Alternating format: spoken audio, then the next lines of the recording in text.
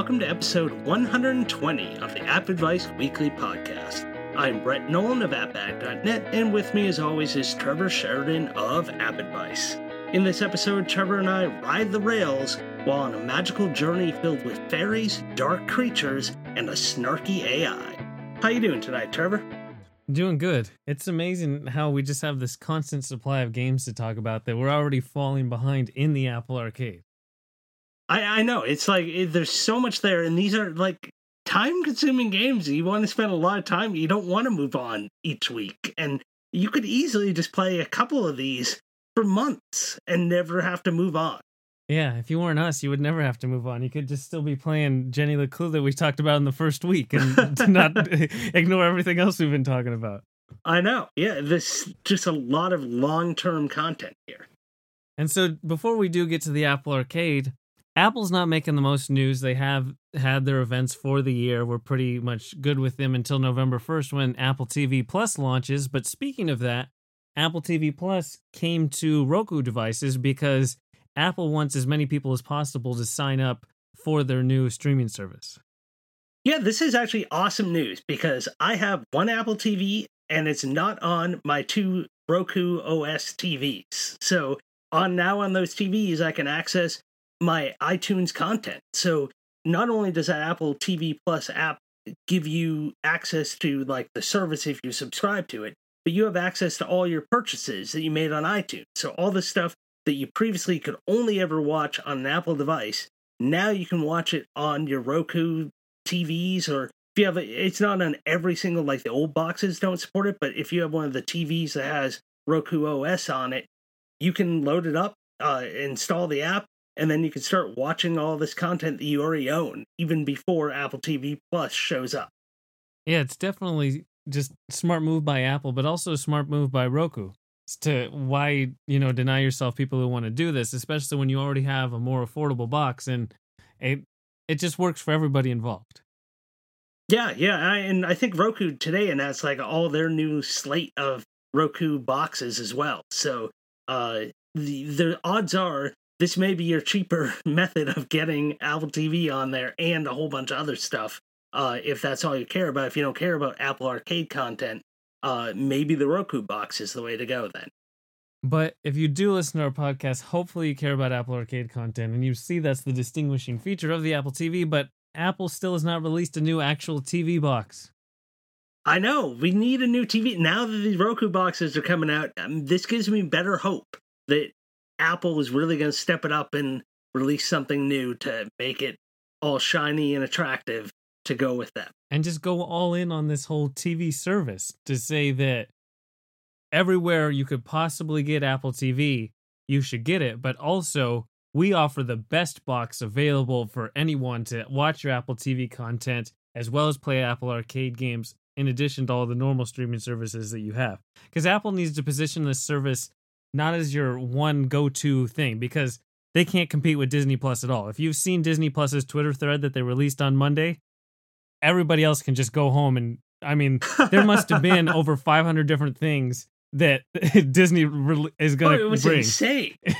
And they decided to tweet it out one at a time. Like, it was crazy. Well, Apple has announced that they've already picked up at least a couple of the series for second seasons, but we've also found out they're being very controlling, and showrunners are leaving shows. They're bringing in new showrunners for shows.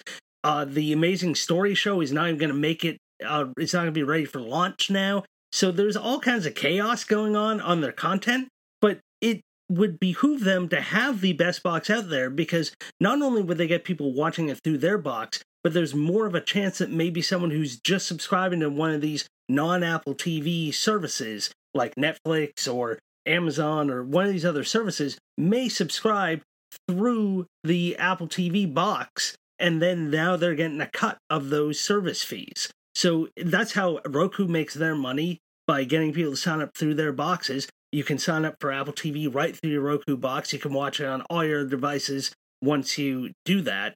But it makes sense for Apple to really kind of get in there and kind of lock people into their box and maybe get additional revenue out of them beyond just Apple TV.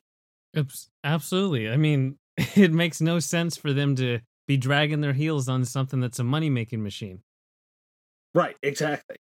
But that's Apple TV and TV content stuff. We'll have more of that once we get past November 1st. But guess what? Google's making some news with their brand new Google Pixel 4, which, if you are a fan of Android, you're probably not listening to our podcast, but even if you are, say you like iPads and Macs and all that, I won't, it doesn't matter.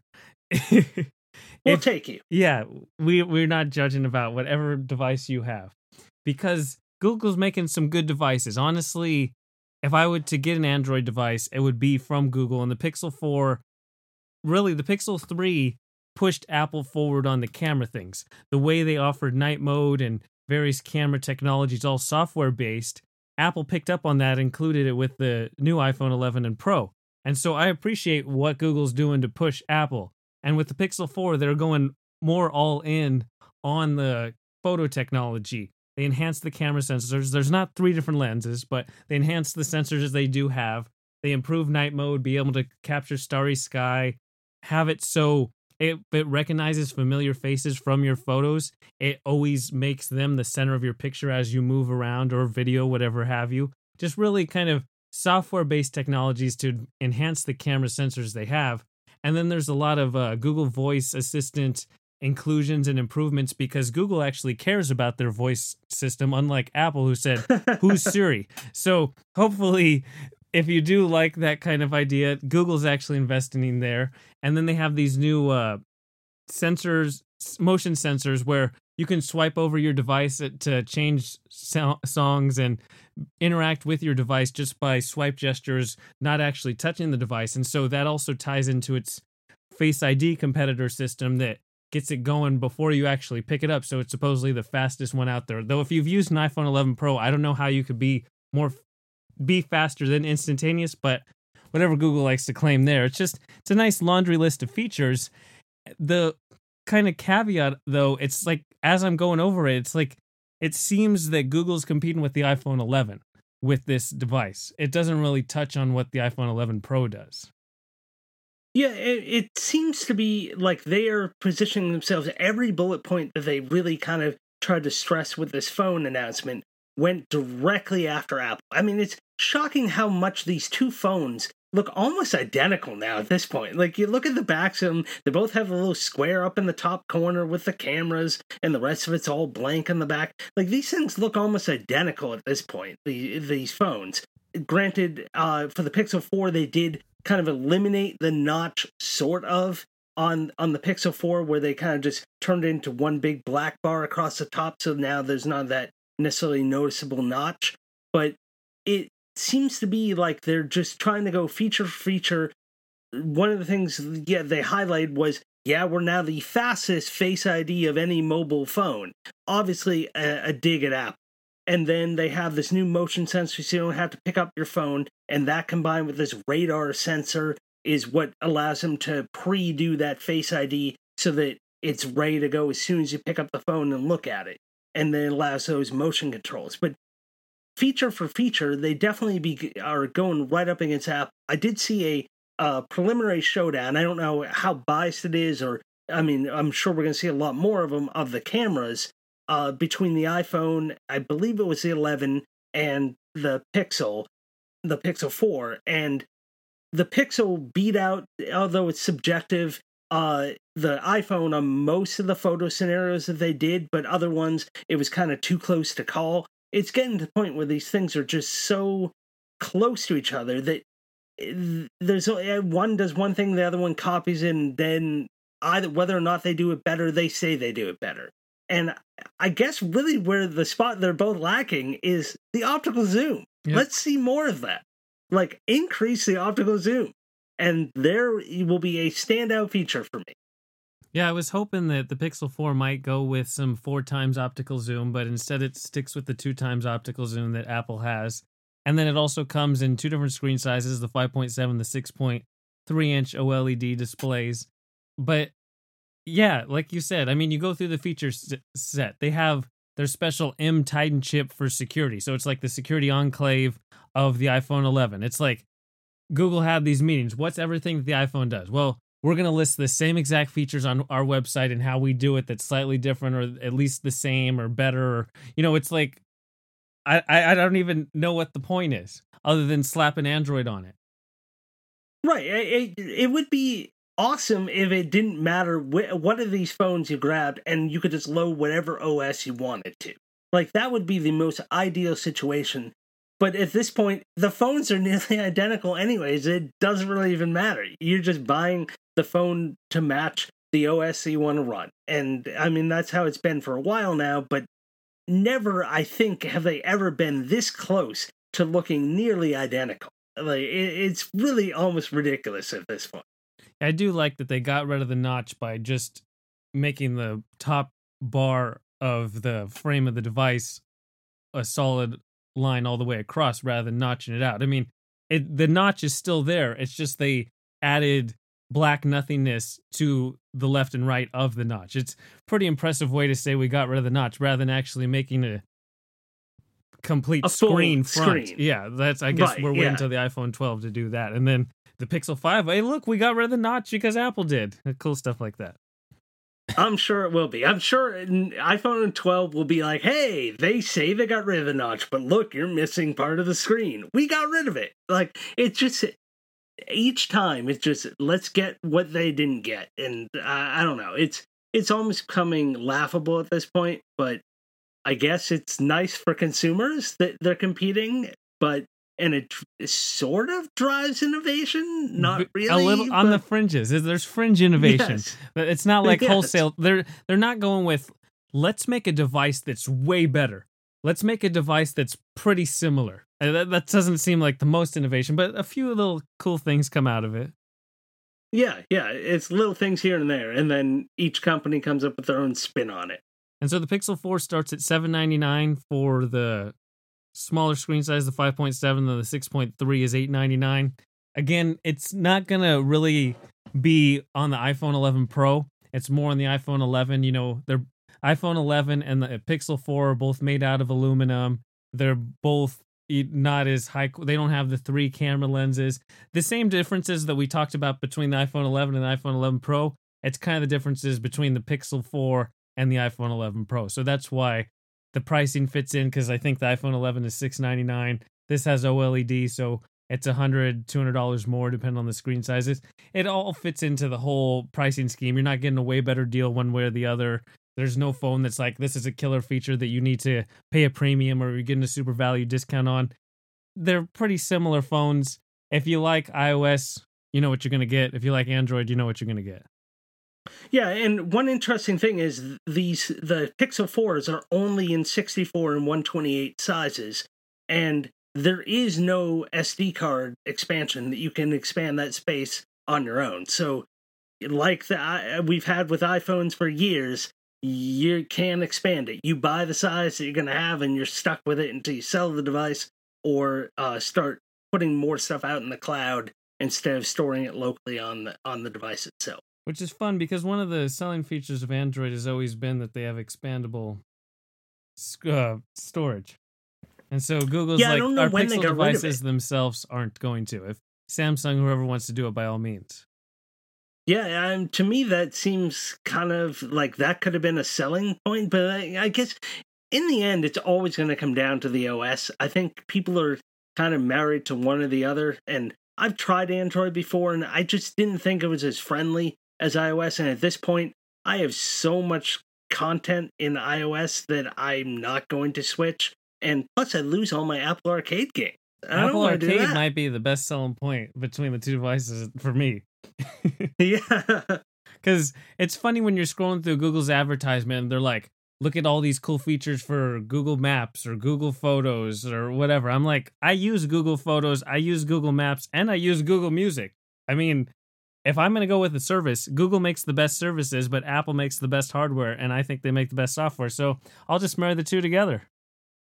Yeah, as long as they don't get into such a battle that all of a sudden we lose all the Google services on our iPhones, I could foresee happening at some point. Well, it was happening for a bit when they were super stubborn towards one another, but then Steve Jobs passed away, and Apple's like, whatever, dudes. We're making mad bank. We're like, our stock is going way up. We're back over $1 trillion. Whatever, dudes. Yeah. And so, that's the Google Pixel 4. They also announced Google Pods or whatever, Pixel Pods, Google because Buds. everybody Pickle needs to have a Buds. competitor to the AirPods. But And they're more expensive than the AirPods, so which is and amazing. and apparently they didn't even have a working demo at the show, so Yeah, they're no not one knows launching how these until actually next spring. sound. At least the Pixel 4 comes out on October 24th. Yeah, so it's out there. There's so many of these AirPod competitors coming. We have the Echo Buds, these Google Pixel Buds, probably some Galaxy Buds. Yeah, there's Galaxy Buds. Who knows? AirBuds. They're for dogs. Yeah. People would buy them. I'm sure people would buy them. Oh, you know they'd buy them. They buy dog sweaters and dog shoes and all kinds of dog stuff. Dog headphones. We gotta get them. We gotta make them. We gotta get the rights to AirBuds. Yeah, that will be our marketing or our release in this system. Perfect. And so that means it's time for the Apple Arcade, the main distinguishing feature of the iPhone, of the Apple TV, and of the iPad and the Mac and everything.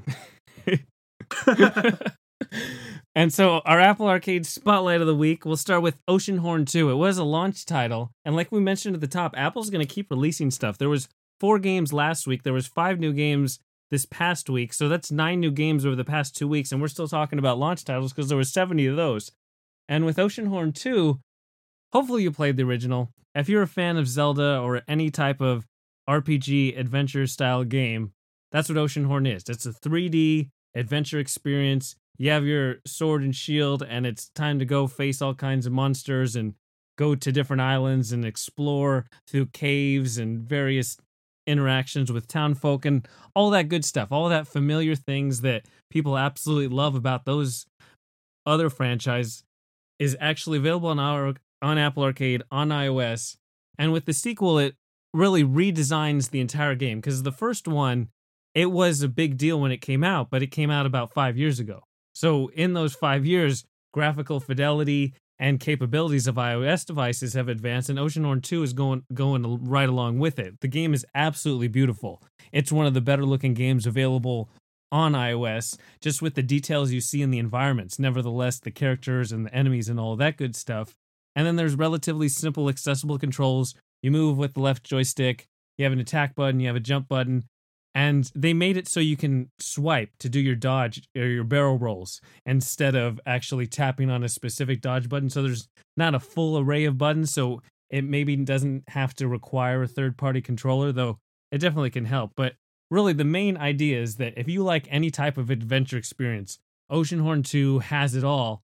It's just that maybe it's not as good as I expected it to be, because the gameplay itself is where it felt kind of rudimentary. It felt a lot like Oceanhorn 2. Like the graphics engine, the scope of the worlds that you're going to explore in, that's all expanded, that's all enhanced, but the gameplay felt very similar.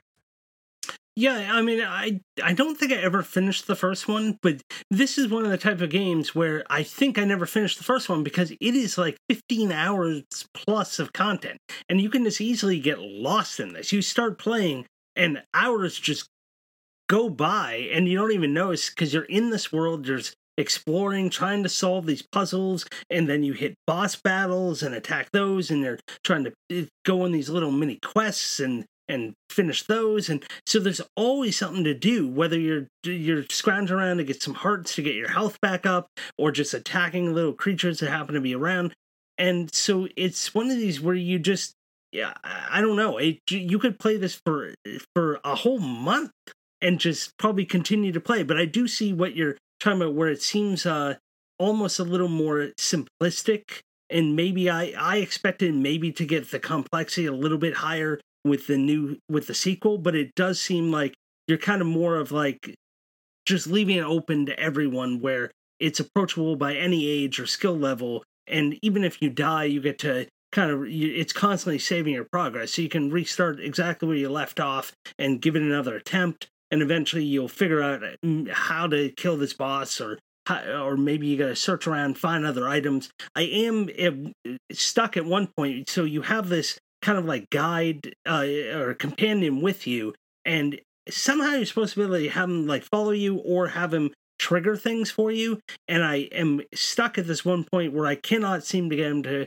go and flip a switch for me so I can open the store and continue through. And I'm still trying to figure this out, but otherwise, I'm enjoying this, and it's one that I wish I didn't have to play other things as rapidly as we do, because I would love to spend just days upon days on this and go through the whole thing.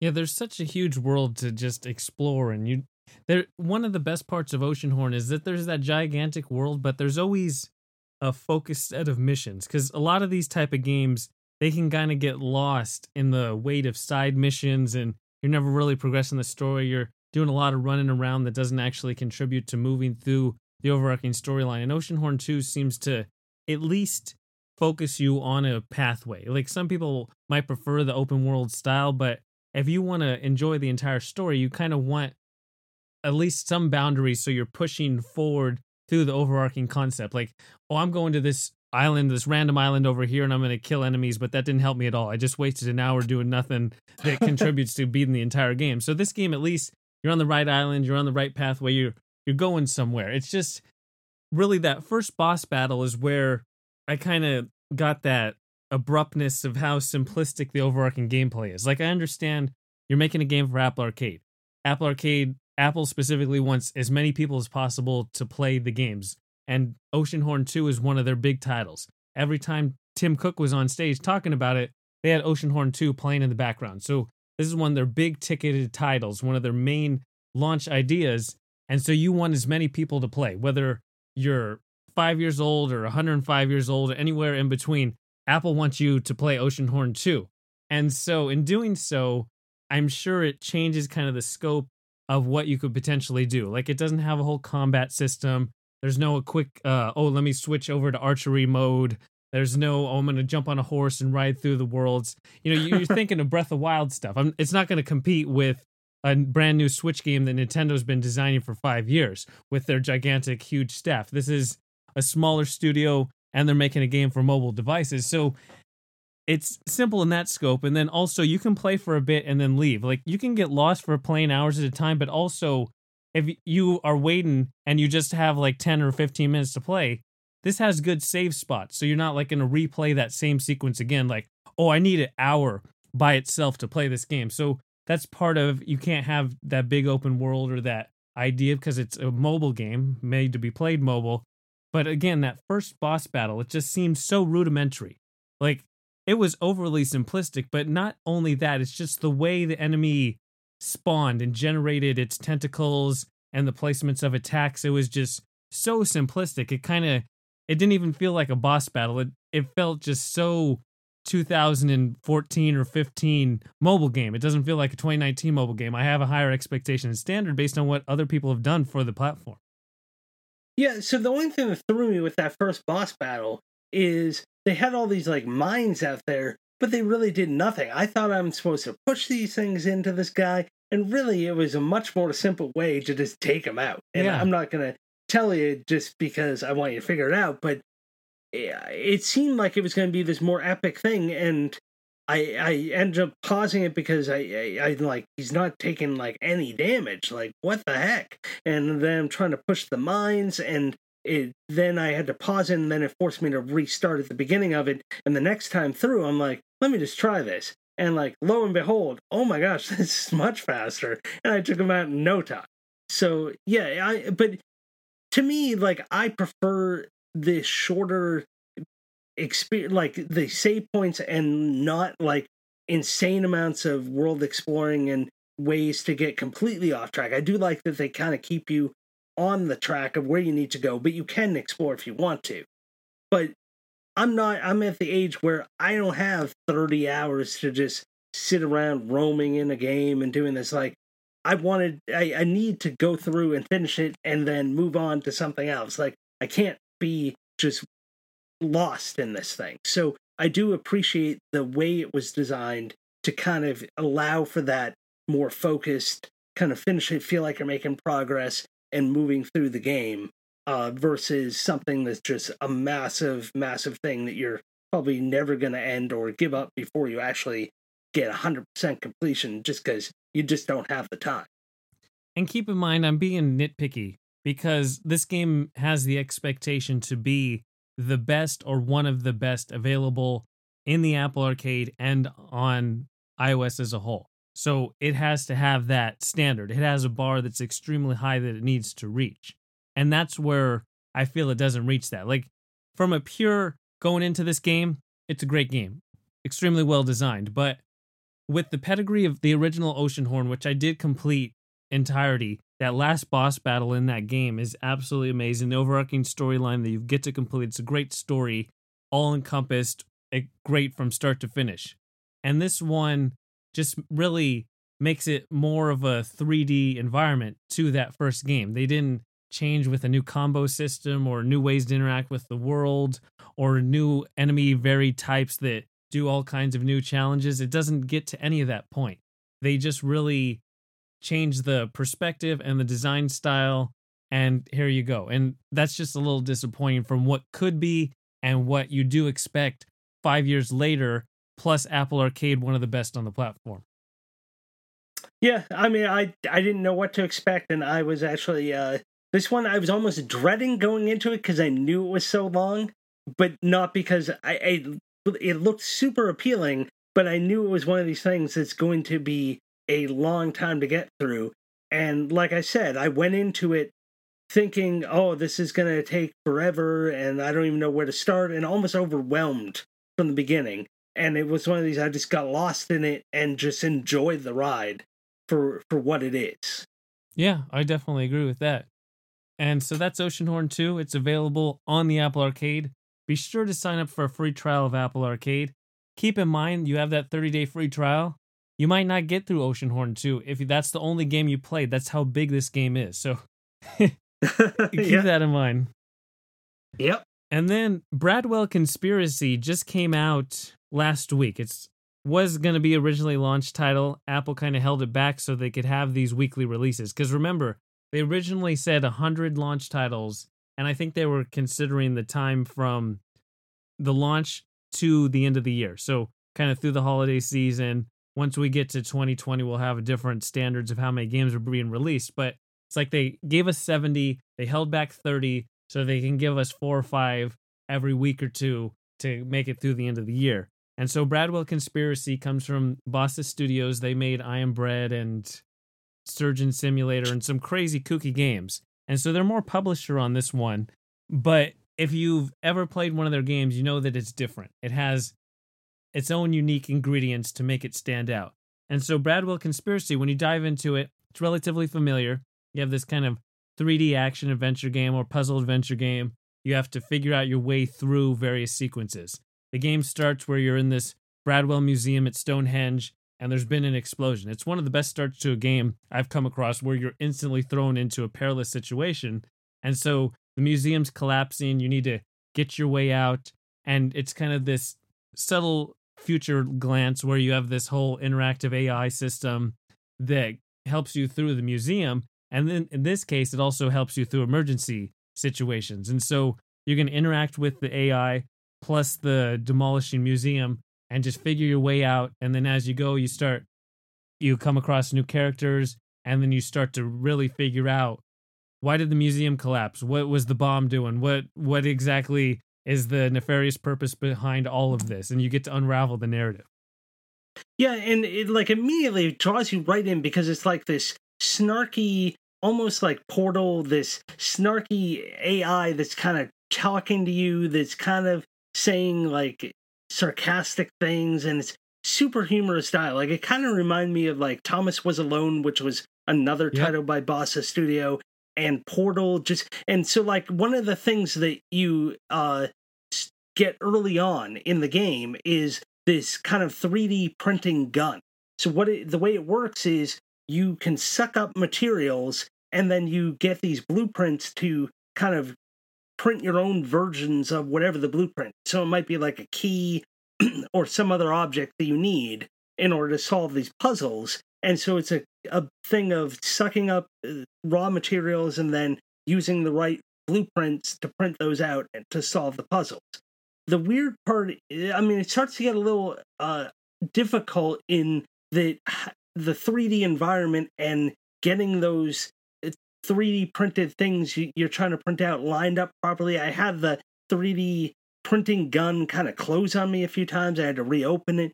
So there seems to be some kind of kludginess there, but overall, like, I am super into the story and drawn into the story that this whole world, this weird world and the weird AI that's talking to you, this pulled me into the story that I'm overlooking some of this stuff, but I can see where it's starting to annoy me a little bit in places when I'm trying to solve some of these puzzles. Yeah, I definitely can see that. For me, it just felt like it wasn't as engaging as I would expect. Like, we've played a few narrative-based games, or talked about a few, like Jenny LeClue and Over the Alps, and those just seem to suck you in to care about the overarching story. And this game, it seemed like I was stumbling over the controls, like you said, a few glitches, and just, I was like, maybe it would be better if I would be using a third-party controller or something. It just, there was like a disconnect between really caring and getting involved. Like, I know we talked before and you were saying that the AI is what really kept you going, but for me, it didn't really hit. And so without that, I just, it was the controls and just the whole interactive system was too much of a barrier beyond the narrative itself. It didn't overcome those. Like, Jenny LeClue is kind of hard to interact with. It's frustrating at times, but I cared to want to get through the story. Bradwell Conspiracies has similar hiccups, but the story didn't really connect with me, even though they had, like I said, that really interesting throw you right into the game with the explosion and the mysteries and relatively accessible ideas, but it just, there was a disconnect. Yeah, for me, I'm all in on the story. And one of the cool things that they've done here is they have a built-in help system where you have this other colleague who you don't see, who's in another part of the museum, and what you can do is you can send her photos of whatever's in front of you, and she's supposed to help you out based on those photos. This is another situation where it's a cool mechanic which doesn't always work perfectly. Like, if you're not taking exactly the right picture of something, she's going to say, I don't know what that is. Sometimes she'll go, oh, I can help you if I knew what that was. So she tricks you into thinking she's going to help you, and then you realize, no, she's not going to help you. But it is a nice system that they've implemented where it is always there. You can just take a snapshot of whatever you're looking at, and hopefully it helps. I almost get the impression like this would make a really good like VR game if you had like a Oculus or some kind of VR system. It would be even better if you were wearing like VR goggles and be able to interact with stuff tactilely, like right in front of you. I think it would work really well, and I'm almost wondering if it was designed for that originally, and then Apple Arcade came along and they decided to do this instead. But I don't know, it's just this little feeling that it seems like it would be so made perfectly for VR. It kind of feels like a VR game without the VR headset, where even the graphics aren't as sharp as I would expect for this 3D design engine. It feels like it could use a once-over. And the photo system, it's a neat idea, but it doesn't fully click or work. All these things, it reminds of VR, because VR, it's half-baked. It's kind of neat. It's something that you like to share, but then when you get down to the nitty-gritty, it's like, I could be enjoying myself in more fully developed and fleshed out ideas. And that's how I just came away from the game. Yeah, I think it's relatively short overall. I think I've seen some people say it only took like 3 to 4 hours. I think I'm about an hour and a half in, hour or so in. I'm stuck in one spot. It's also the curse of having to play so many games. I can't just focus on one of these and play it all the way through because I need to get through games. But this is one I'm definitely planning on finishing because it is a relatively short experience. But I think, like we said, you can see even between just the two of us, we have differing feelings on the game. So it may not hit with everyone, but I think if you have the right sense of if it hits your sense of humor, the storyline might be enough to drive you through, even with the issues that we both mentioned with the controls. But it's definitely one worth trying, even if it's just for the whole opening sequence, and then you decide not to play anymore. I think you're going to really enjoy that opening whole part. But I don't know. I would say give it a try. You have a free trial. Go ahead. Yeah, it's not perfect, but it's definitely not bad. Again, this is nitpicking really thought out, well-designed games. And there's some things that don't always work and aren't perfect. And we're trying to let you know, but it doesn't mean, oh, this is the worst thing I've ever played. Don't have to deal with hyperbole or anything like that. It's a whole experience, but then you have to decide where you're going to use your time with Apple Arcade. Not many people have the time to play 70 games over the next month. So you have to pick and choose where you're going to go with. 79 games. Yes. And so then there's Super Impossible Road, which hopefully you've played Impossible Road. That game was super challenging. It was like that Twitch-based challenge even before Super Hexagon and similar games hit the App Store. And part of me felt like that game was purposely designed so you never felt in control. Like it was kind of teetering on, out of control, almost even purposely poorly designed control system to deal with it. And it was always just an endless thing. How far can you go down this Super Impossible Road? It was one of those classic quick action iOS games. And so with Super Impossible Road, I was like, what, did they update the graphics and, released on Apple Arcade? Turns out this is a fully fleshed out game and idea where they've refined the controls. So I felt like I was in perfect control of this ball rolling down this neon course. It's kind of like Rainbow Road, and it goes straight down. It's kind of like spirals downwards and in various curves and angles and all that kind of good stuff. And they've set it up so that there's an actual single player mode where there's multiple different ways to play. We talked about Speed Demons last week with their different game modes, and Super Impossible Road does a similar idea. Like there's one mode where it's just time trial. You have to get through gates and reach the end point as fast as you can. Then there's race mode where there's 3 AI opponents that you have to beat to the bottom. And then there's one where you have to fly through rings, and you're scored on 3 stars based on how many rings you get through before the end. And really the most appealing part of Super Impossible Road is that you're not supposed to really drive on the road. Like there's sequences where you need to, but really the major challenge and strategy of the game is to fly off the edge of the road and then pick it up as you fall straight downwards, so you surpass and jump past all these different sequences, because it's much quicker to fall straight down than it is to drive on a corkscrew. So the ability to launch off and then land is one of the biggest challenges to pick up. But all these different game modes, whether you're racing against people or the ring mode, you literally have to fly off the course to go through the ring. And it's just so awesome that they took a simple, clear mechanic and fleshed it out into this actual super engaging racing, really just driving challenge.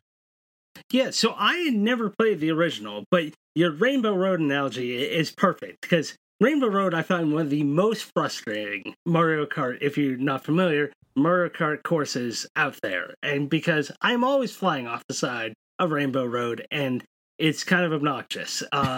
But this, I felt like the controls are so dead on, and the fact that you do have to jump off the course to get ahead of the other players, and sometimes it's just a matter of jumping off the course and then just bumping into the road, so that now you have a new checkpoint, and then sometimes you'll be a little more controlled, that you can kind of start steering and be okay. Other times you'll bounce off again, and now you got to try to land on another part of the course. And you do have that temporary boost that you can try to get yourself back on the road, but you're not always going to do it. If you really are going to lose, you can quickly swipe down and you're reset back to your last checkpoint and ready to keep on going, so that you're not completely out of the race and definitely going to lose.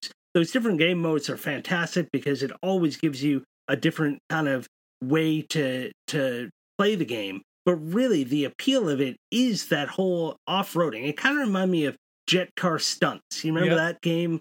And so that one, you had to go off the course at times, but that you were actually in an aircraft, or at least a jet car that you could fly. And this one, you're just this rolling ball that kind of just bounces off the course when you hit it. But you can use that boost, and there are different, you actually get to decide the ball that you're racing with. You can choose different stats, so you choose different types of balls or different little blades on them to kind of adjust these various stats of like your speed, your boosting, your steering, and all these things. So you can kind of find something that's comfortable with the way you're playing and try different ones out and see what works best for either the kind of race you're doing or just your particular style or your ability to even play the game. Maybe you needed a way up on the steering to help you out to stay on the course, or maybe you just want to max that boost out to give yourself the best possible chance of going off the edge and then being able to reach another platform. But it's crazy. Like I remember when the original came out, and it was one of those things where I think you're right. I think it was at the time where everyone was trying to create games with just horrible controls, and then that was the game, trying to figure out how to control this impossible to control thing. And I never found that fun. I just found it like, I felt like it was against me the whole time.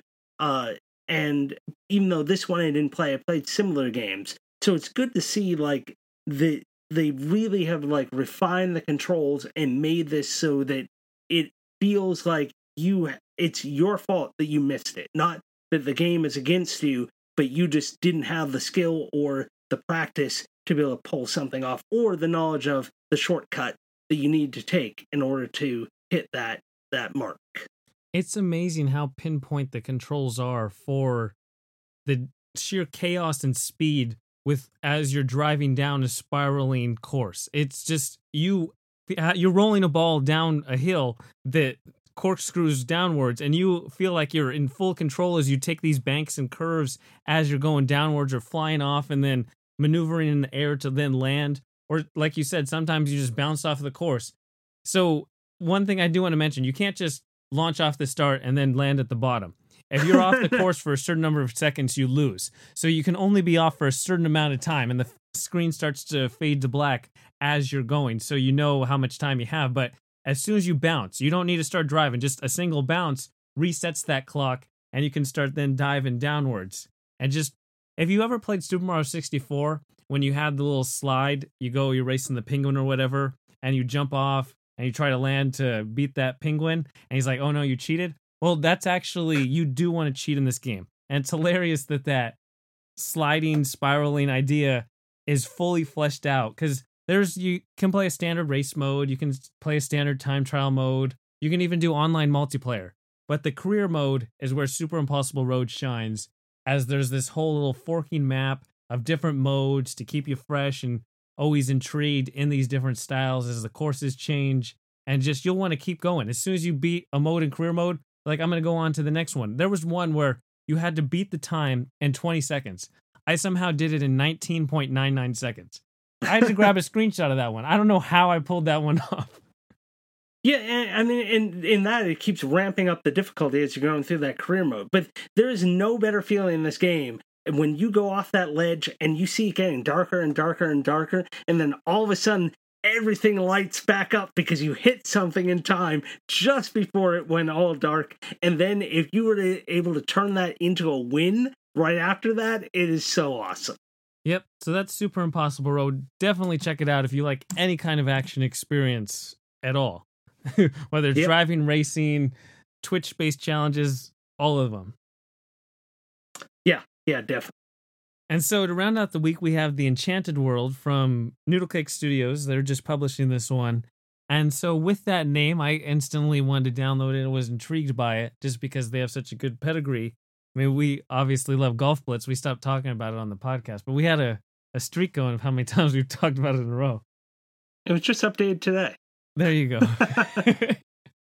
And so The Enchanted World is a puzzle game, pure puzzle game. There's a adventure idea that instead of going from level to level, it's all fluid through one world. But essentially, it's a block slide and puzzle game. You have to slide the blocks to create a path for your enchantress to walk the path and keep moving through this world as all kinds of crazy stuff happens in the world. But the core idea, you slide the rows or columns of blocks to create a path.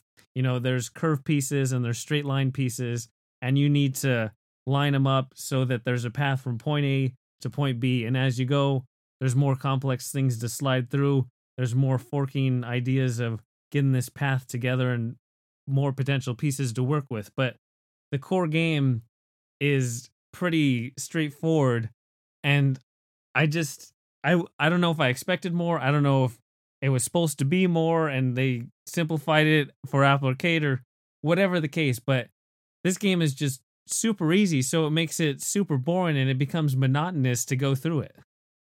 Yeah, I'm with you on this one too. I saw Noodle Cake attached and I got all excited.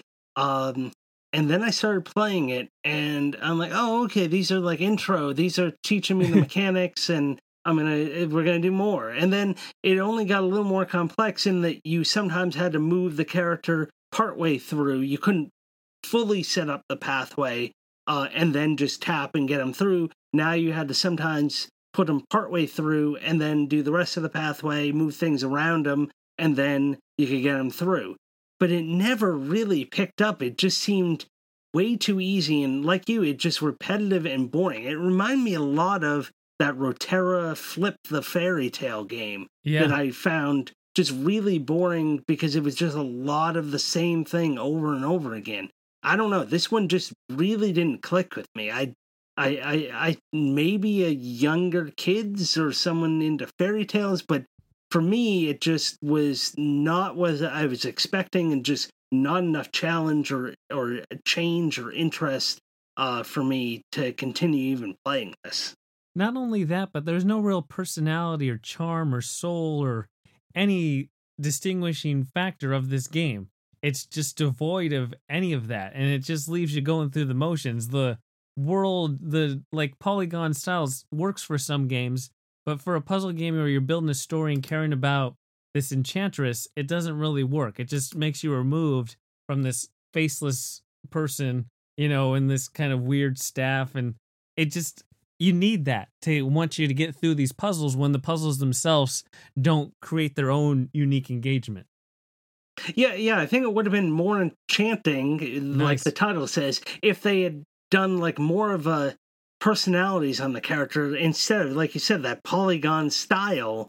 It just kind of removed the face and the characteristics from these little creatures and like little bunnies running around and the main character, that it really didn't, it gave them no personality. It took away any personality they might have had and just didn't really make them all that interesting. Even then, like, there were long stretches where you're just tapping through the world and they're just walking along paths through the world. There's nothing to do. Like, okay, I see that this world is large and we're walking through it, but there's nothing there. Yeah, you could tap on some bushes and flowers grow, but other than that, there was nothing there.